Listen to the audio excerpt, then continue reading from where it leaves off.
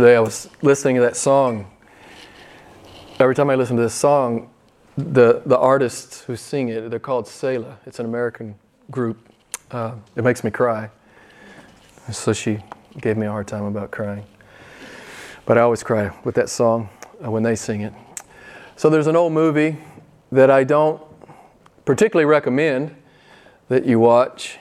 But you know, sometimes there's a line in an old movie that sticks with you and you don't forget it. There's a man who appears to a woman and he tells her that he is a messenger from God. And she says, I don't believe in that. I don't believe in God. And he says something very profound. I think you know this instinctively and intuitively, but I want you to know this intellectually, right? I want you to be guilty of saying this to other people. I want you to say this often to other people in the world. Okay? Here's what he said. He said, some things are true whether you believe them or not. Amen?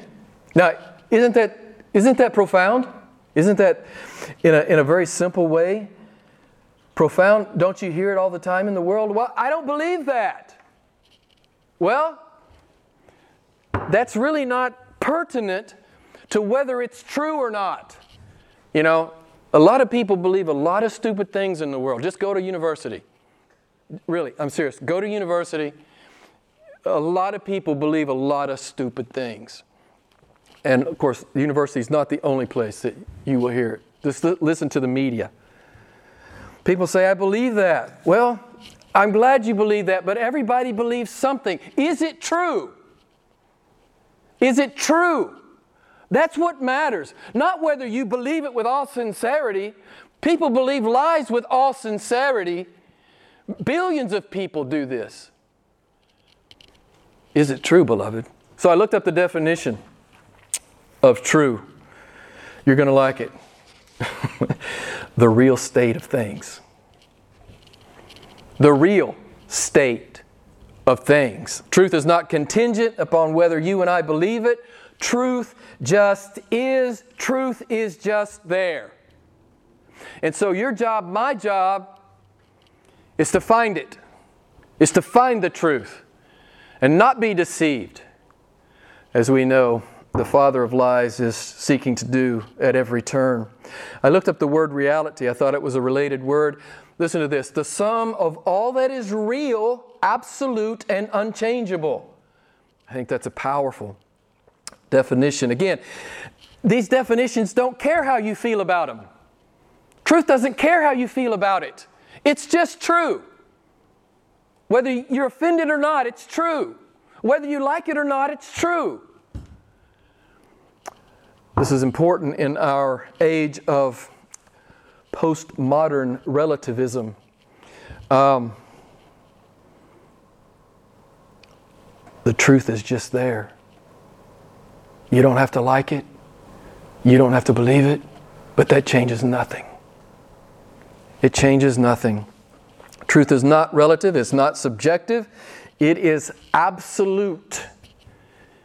It is more dependable and more solid than the earth that we're standing on right now. This earth will pass away, but guess what? Capital T, truth never will. Right? And let's just stop right here and say it. Who is the truth? What did Jesus say? I am what? The way, the truth, and the life. So everything He is and everything He says matters more than anything anyone else has to say. He is capital T, truth. Without question, modern man is better educated, more knowledgeable, more technologically sophisticated than any other time in our history. We know a lot of stuff. You know a lot of stuff. And if you don't know it, all you got to do is Google it, and you can know it. You can be pretty smart pretty fast. Just Google it, right? I Googled truth. 628 million hits. Okay? 628 million hits. I'm sure not all of those hits would lead me to the truth. We have fast computers, data banks, research facilities, beautiful universities, impressive libraries. The question is, have we gotten any closer to truth? And I say, at least in my lifetime, the world has drifted significantly away from truth in my lifetime. I'm 65 years old, and I've seen the drift. Okay, Ravi Zacharias quote, I give it to you once or twice a year. It's the best quote on postmodern relativism. It's a home run. So here it comes. All right, let me just read to you for a minute. Ravi says, pluralistic cultures are beguiled by the cosmetically courteous idea that sincerity is all that counts and that truth is subject to the beholder. Listen to this. In no other discipline of life can you be so stupid. He doesn't use that word, but it's true. Can you be so naive? In no other realm of life can you be so naive. He's talking about the spiritual realm. Listen to what he says. All religions are not the same. All religions do not point to God. All religions do not say that all religions are the same. At the heart of every religion is an uncompromising commitment to a particular way of defining who God is or is not, and accordingly of defining life's purpose. Why does the world hate true Christians? I'm not talking about the false church. I'm not talking about the pseudo church that tries to fit in with the world. But true Christians. Why does the world hate us? Why? What do we say? We say, we have the truth, nobody else does. If you want the truth, you got to come to Christ. That's one reason, at least one reason, the principal reason the world hates us. Jesus said, they hated me, they'll hate you too. If you speak truth into the world, you're going to get heat, right? Those of you who are out in the world and you speak truth, you're going to get heat. You're going to get heat for it. It's okay to talk about God generically. You start talking about Jesus Christ and see what happens. You can talk all day about God generically. There are millions of gods, apparently, lowercase g gods in the world. If you listen to the world, there are millions of gods. You start talking about Jesus Christ and the heat will come. Ultimately, it will come. I'm talking about the biblical Jesus, not the pseudo one that everybody loves, but the one who talks and brings heat and fire when He speaks. We know that today, in what is called the modern church, many Christians have put themselves over the Bible, over the Word of God, over the Word of Christ, and they judge it, and they say, well, we kind of like this part, we'll keep that, but we're not going to talk about that. We're going to edit God on that. That's one thing I can say we've never done in 16 years. We've never edited God. I would rather you get up and walk out than me edit God. You know why? Because I take the heat, right? Your blood is on my hands. Your blood is on my hands. If I want to stand up here and edit God. You know, I had a guy come in, an American some years ago, and I said to him, he said, well, tell me about your church. I said, okay, here's the deal. If you like the Bible, you'll like us. If you don't like the Bible, you won't like us. And he actually did hang around for a while. Some people actually don't. So there's this arrogance, right? That we stand over the Word of God and we judge it and we edit it. I love what C.S. Lewis says about those who ridicule Christians who hold to the Bible utterly, totally, completely. I love what he says about these people who ridicule Christians for this. Listen to what he says. He says, the obvious answer to such people is that if they cannot understand books written for grown-ups, they should not talk about them. I love that. The Bible's written for grown-ups, beloved. It's not that children can't understand it once they attain a certain age. But it's hard truth. It's cosmic truth. It's unchangeable, unremitting truth. One thing Lewis is saying here with his comment is that Christians are the ultimate intellectuals. Now, I've met some really smart people in my lifetime. But I will say this, a born-again Christian, I would take the born-again Christian up against a 195 IQ, an unregenerate 195 IQ any day. I would. The unregenerate 195 IQ every one of his presuppositions is wrong. If your presuppositions are wrong, you will end up in the wrong place. This is not hard to figure out. But it's one of the things I think Lewis is inferring, that Christians are the ultimate intellectuals. And it's been my experience. The smartest, wisest, most practical people I've ever met have been true believers. And they exude this godly wisdom in their life. So Lewis is right. The Bible is a book for grown-ups. We find in the Bible the answer to ultimate questions. Does God exist? Well, yeah, He does. Of course He does. What's He like? Well, He tells us what He's like. How can I know Him? He tells us how to know Him. The Bible tells us about origins. How did we get here? Why are we here? Right? The purpose for which we're here. Is it all about us? Or is it about someone infinitely more important than us? What about sin and evil? Why is there evil? Why is there sin? How did we get into this moral and existential predicament? Is there a way to get out of this moral and existential predicament, which, of course, is the way of salvation? Why do I feel guilty? Why does my conscience condemn me? What about death? Why do we die? What happens after death? What about judgment? Is my conscience right? Am I guilty? Will I give an accounting to a higher authority? Is there a heaven? Is there a hell? Do they exist? And what are they like? Beloved, here's the deal. Everybody in the world has an opinion on these things. Almost everybody does. Unless they're smoking pot all the time. Almost everybody has an opinion about this. What I want to say to you, guess how much their opinion is worth?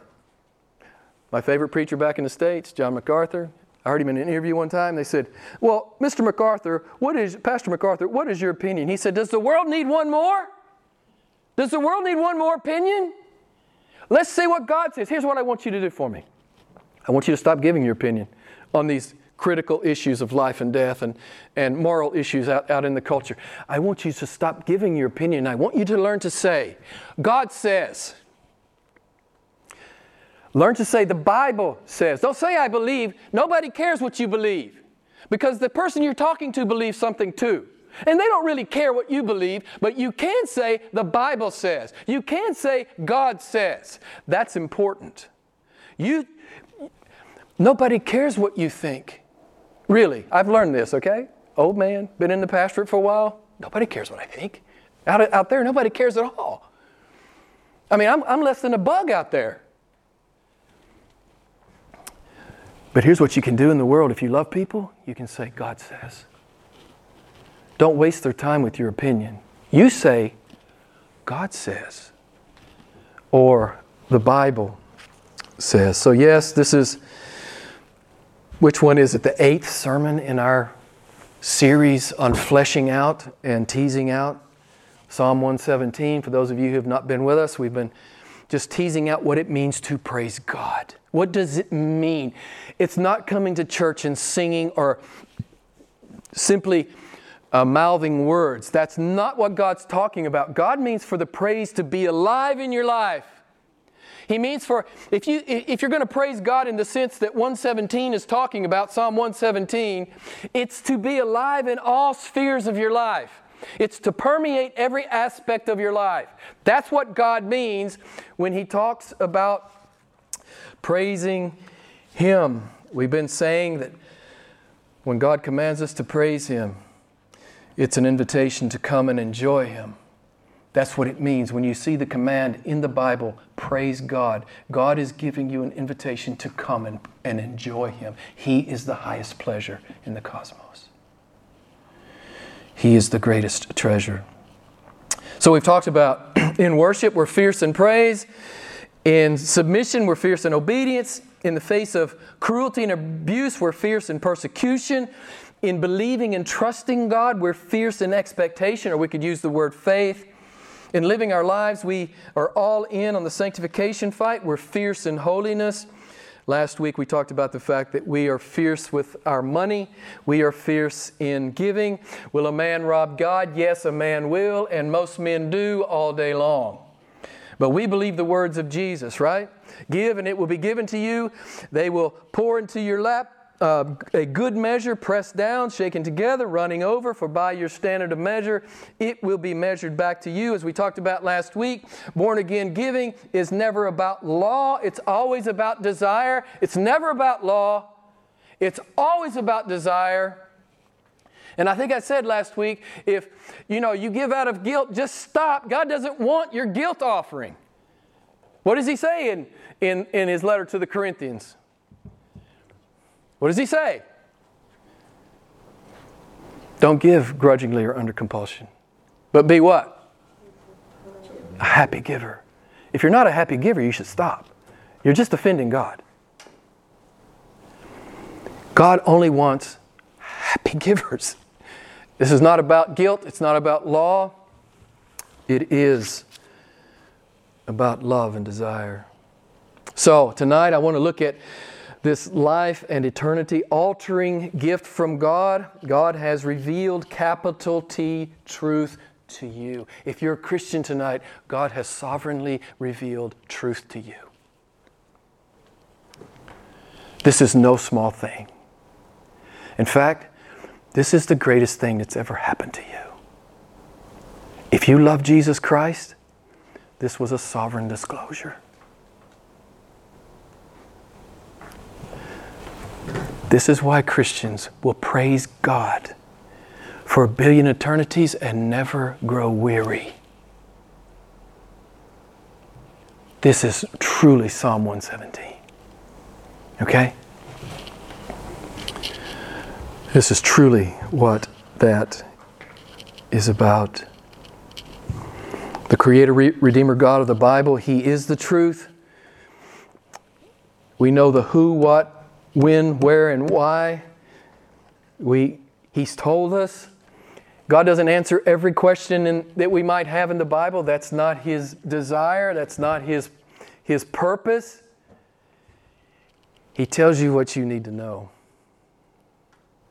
And you know what? Some of the hard things that He doesn't address, because I promise you, I get the questions. I get the hard questions. Well, what about this? What about that? What about this? What about that? You know what God expects you to do with those questions?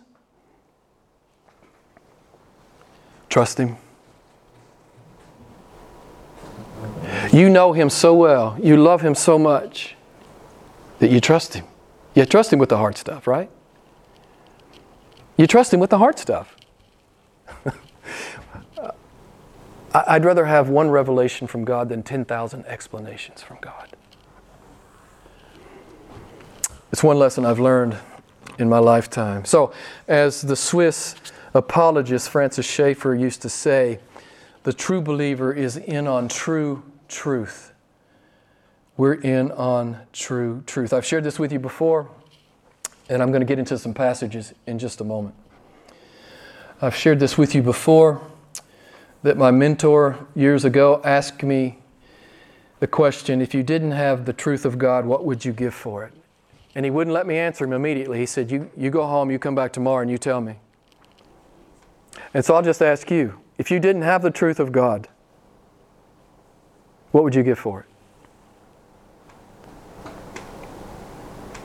it? Everything? Would you give everything for it? If you're a thinking person, you would give everything for it, right? Oh, wait. You have it. God's brought it to you. It's been translated into your language. It's on your shelf. It's the capital T truth of the cosmos, right? He's given you the truth of God that saves people from eternal condemnation. But Facebook's more fun.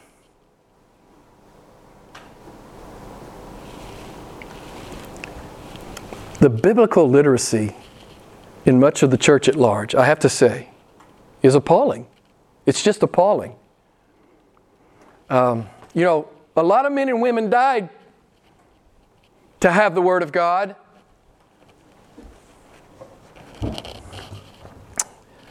We need to think about these things. So why isn't the church and every other Bible preaching church, this church and every other one in the world, full to capacity? Why are these seats not filled? Why do you think it is?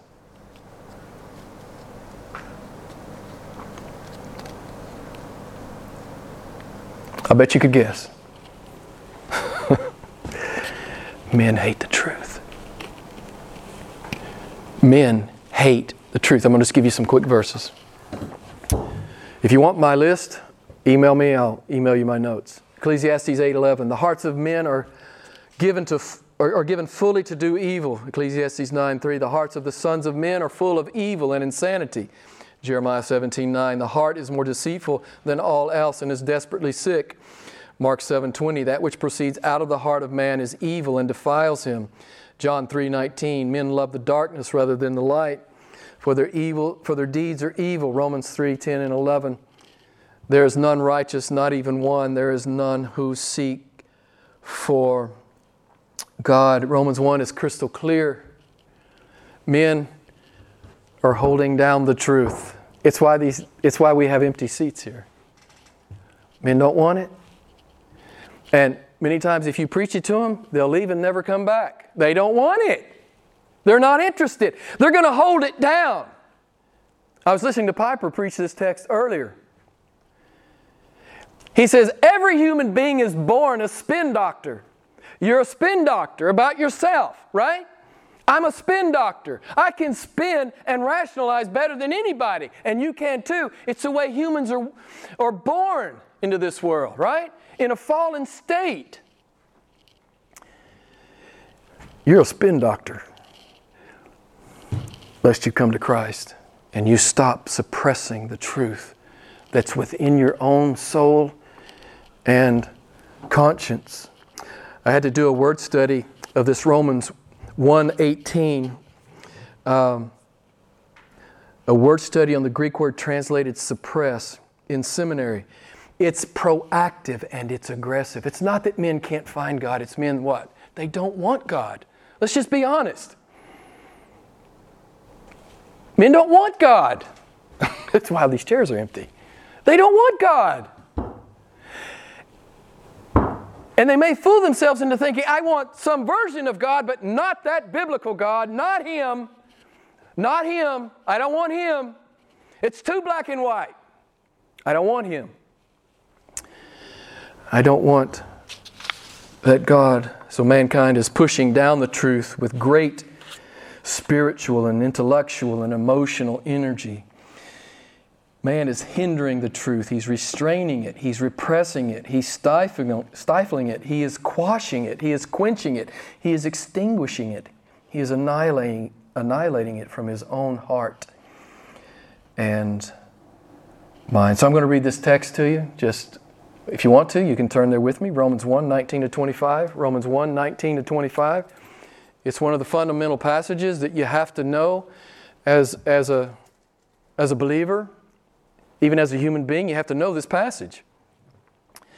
And if you're going to talk intelligently out in the world about the Christian God, you have to know this passage. And about who man is. Romans 1:19-25. Because that which is known about God is what? What does your text say? Evident within them. For God what? Made it evident to them. For since the creation of the world, His invisible attributes, His eternal power and divine nature have been clearly seen, being understood through what has been made, so that they are without excuse. Do you hear? You're without excuse, as am I. For even though they knew God, they did not honor Him as God or give thanks, but they became futile in their speculations, and their foolish hearts were darkened.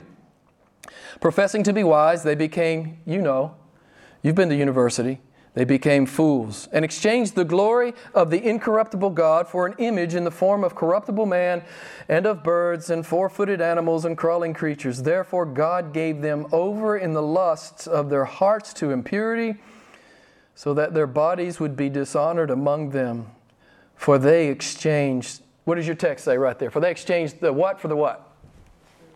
The truth for a lie. This is what natural man does. Whether it's a religious lie or a secular lie, a political lie, some cultural lie. Any lie is better than the truth of God, because I can't be a spin doctor. I can't spin my own reality in the face of an awesome, consuming fire God. I reject that God. I like the nice, meek and mild Jesus, who doesn't really care if I sin or not. He's so loving. He's going to save everybody. Well, okay, if you can find that in the Bible, please call me or email me, because I'm going to need to change all my sermons. Okay? He's not going to save everybody. He's not going to do it. What does the Gospel of Matthew say? The way is narrow and what? There are few who find it.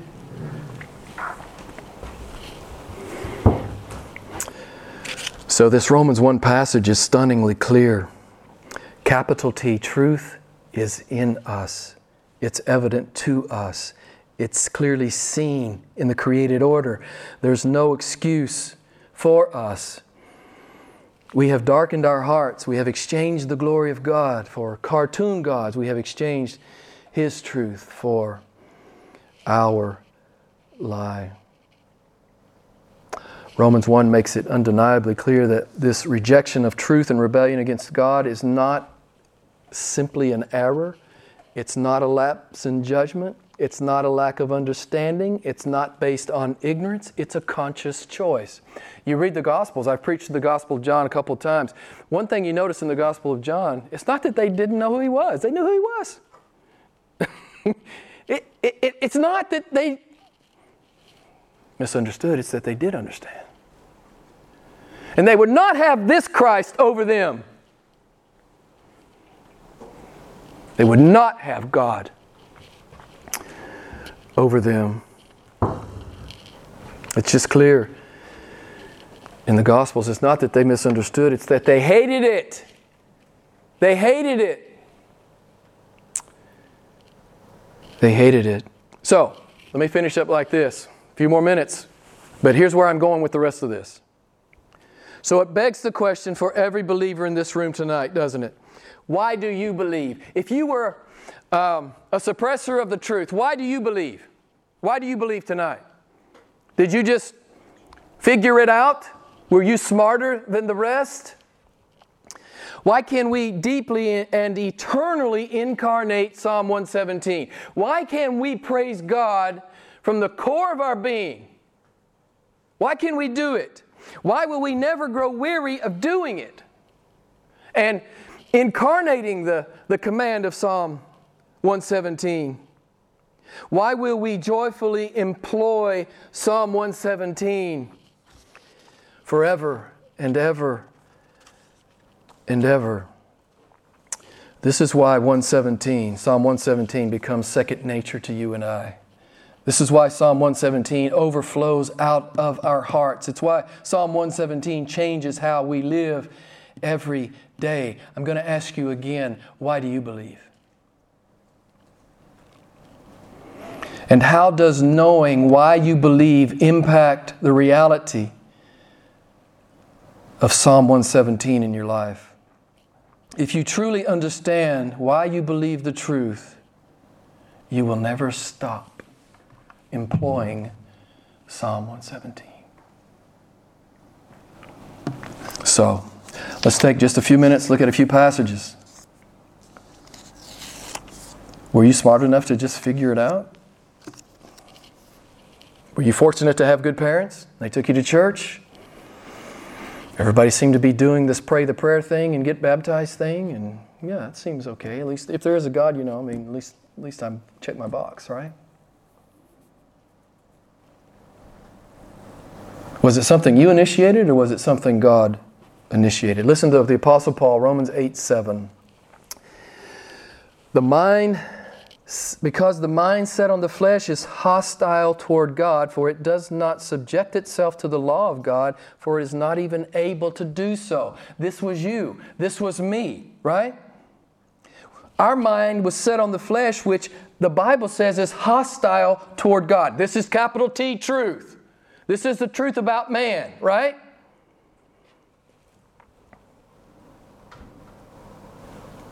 You were once hostile toward God. That's what the Bible says.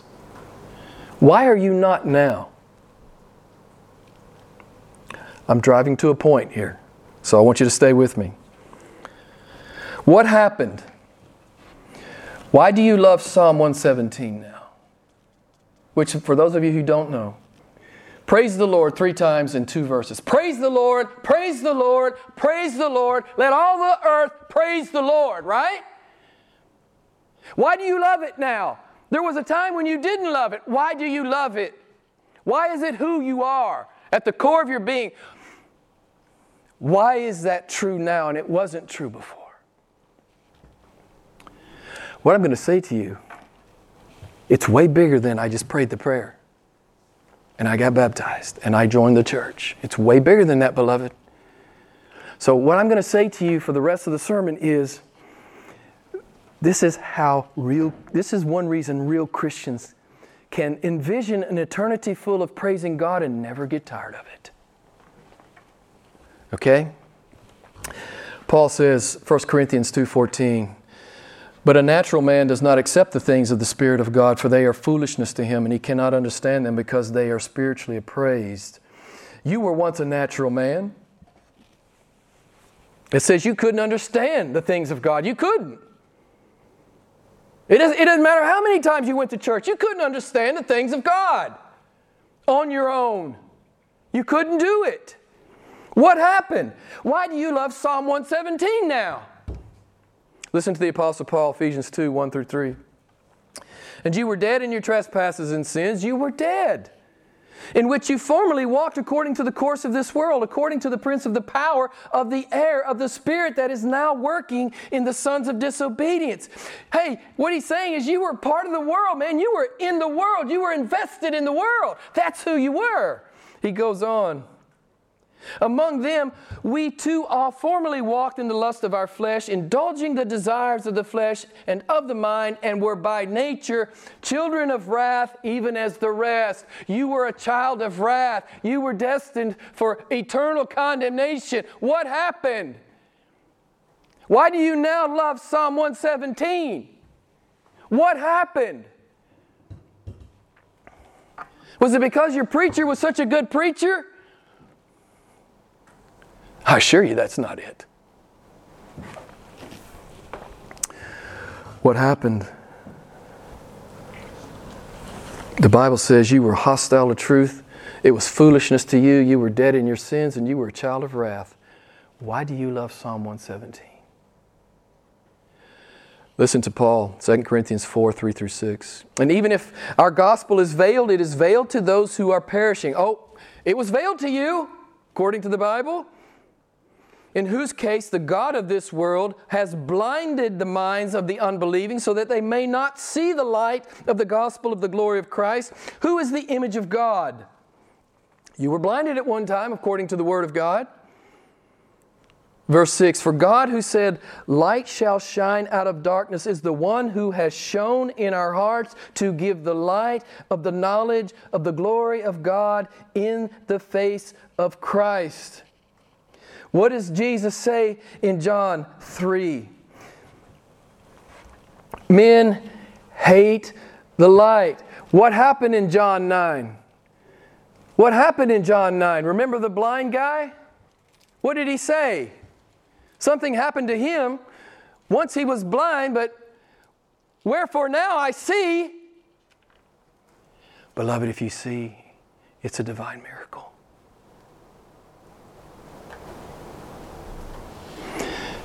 Some of you have never, ever considered this unspeakably great miracle that started way before you ever prayed the prayer. This is why Christians love Psalm 117. This is why I will praise my God for a billion eternities and never grow weary. Religion didn't save me. Prayer didn't save me. Baptism didn't save me. God saved me. I could never save myself. God saved me. It's clearly what the Bible says. You may not like it. Your denomination may not teach it. But it's what God has to say. You know, John 3, men hate the light.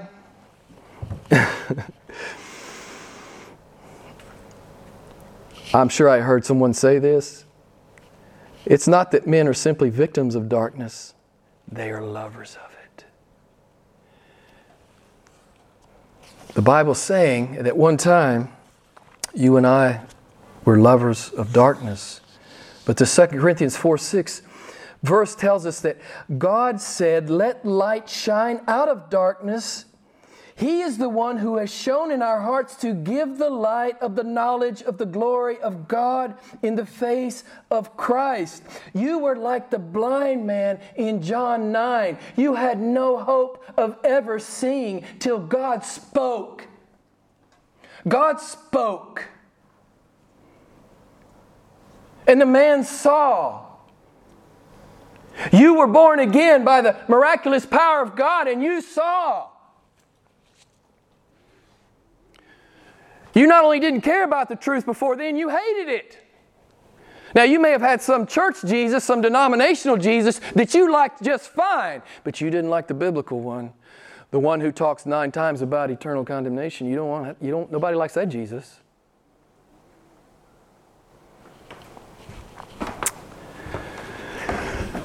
So, you were dead, you were blind, you were hostile, you were suppressing the truth, you were by nature a child of wrath.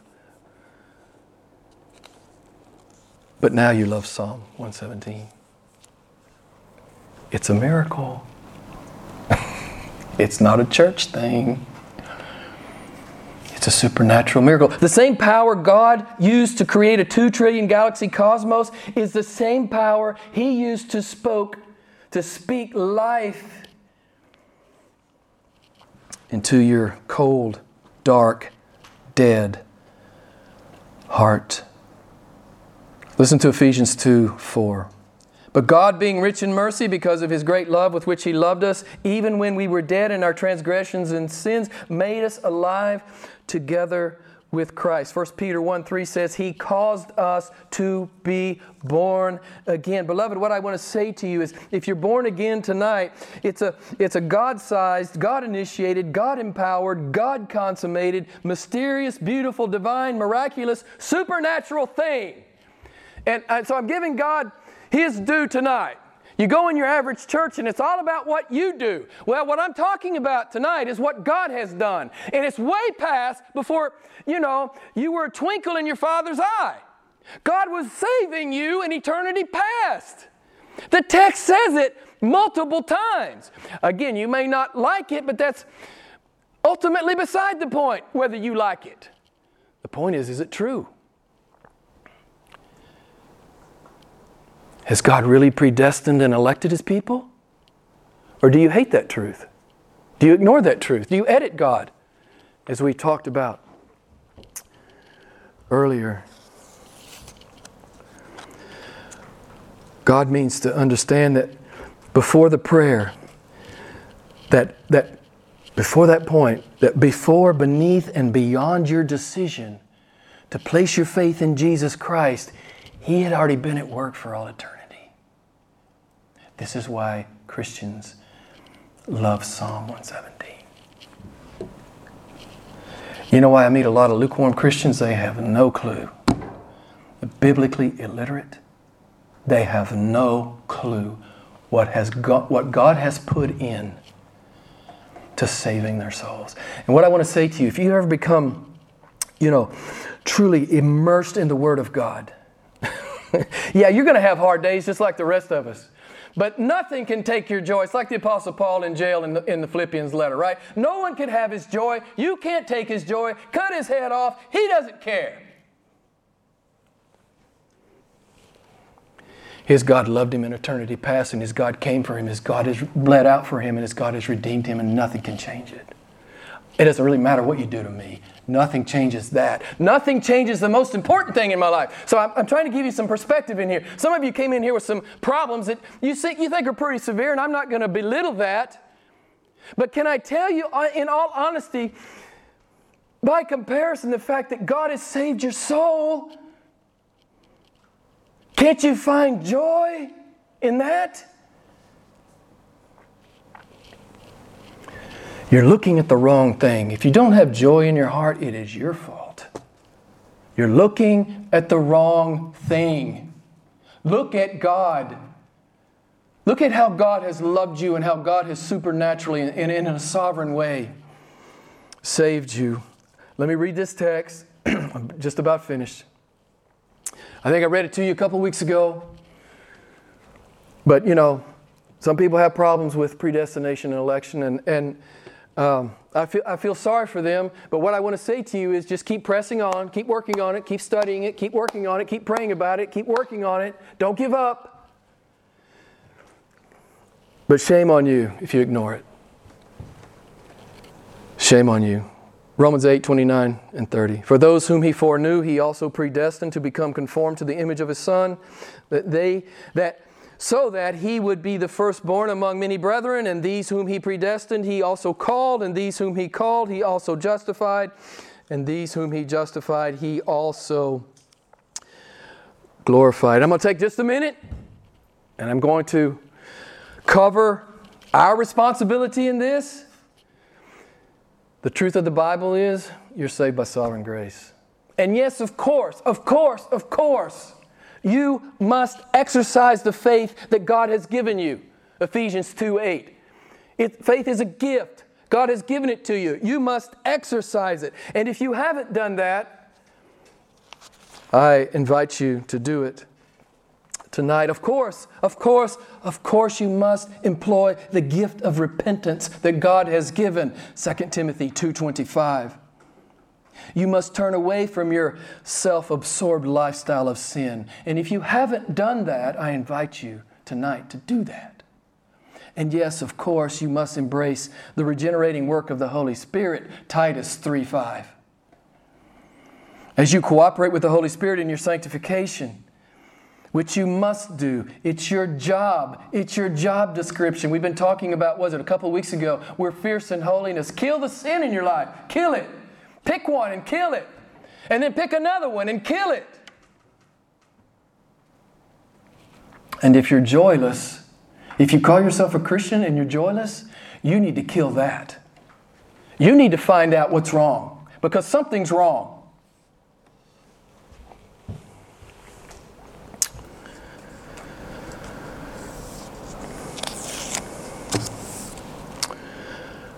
God has shone in our hearts to give the light of the knowledge of the glory of God in the face of Christ.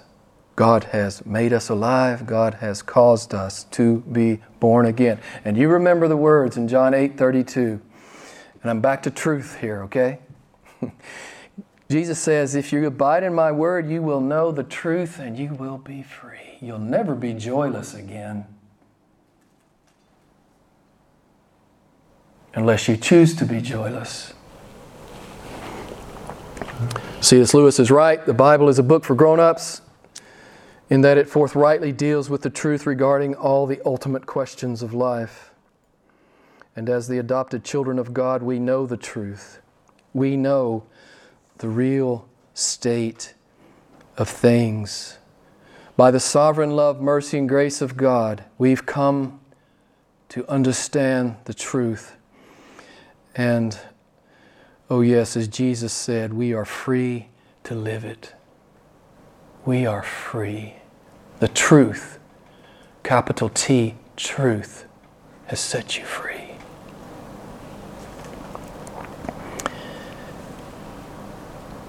He has really loved us like this. He has enabled us to not only understand Psalm 117, but to love Psalm 117. So, we're fierce in the truth. We don't run from what the Bible says. It may make us uncomfortable. We may not initially warm up to it, but we know it's the Word of God. We receive it. We incorporate it into our lives. We live it, right? So we're fierce in the living and the telling of the truth. That's another implication of Psalm 117. You say you praise God? Are you praising God? Are you praising God for His sovereign love and grace? Are you praising God for all that He did before you ever had a notion about praying to receive Christ? Beloved, I'm going to tell you what I always tell you. It's not about you. Okay, we have a small group here. But some of you still think it's about you. When you get up in the morning, you look in the mirror and it's all about you. This is one reason you may be joyless. It's about a great sovereign God who has drawn and saved and redeemed a people for the glory of His name. And for the joy of our souls. So, I exhort you. You be fierce in living the truth, and you be fierce in telling the truth. Let's pray.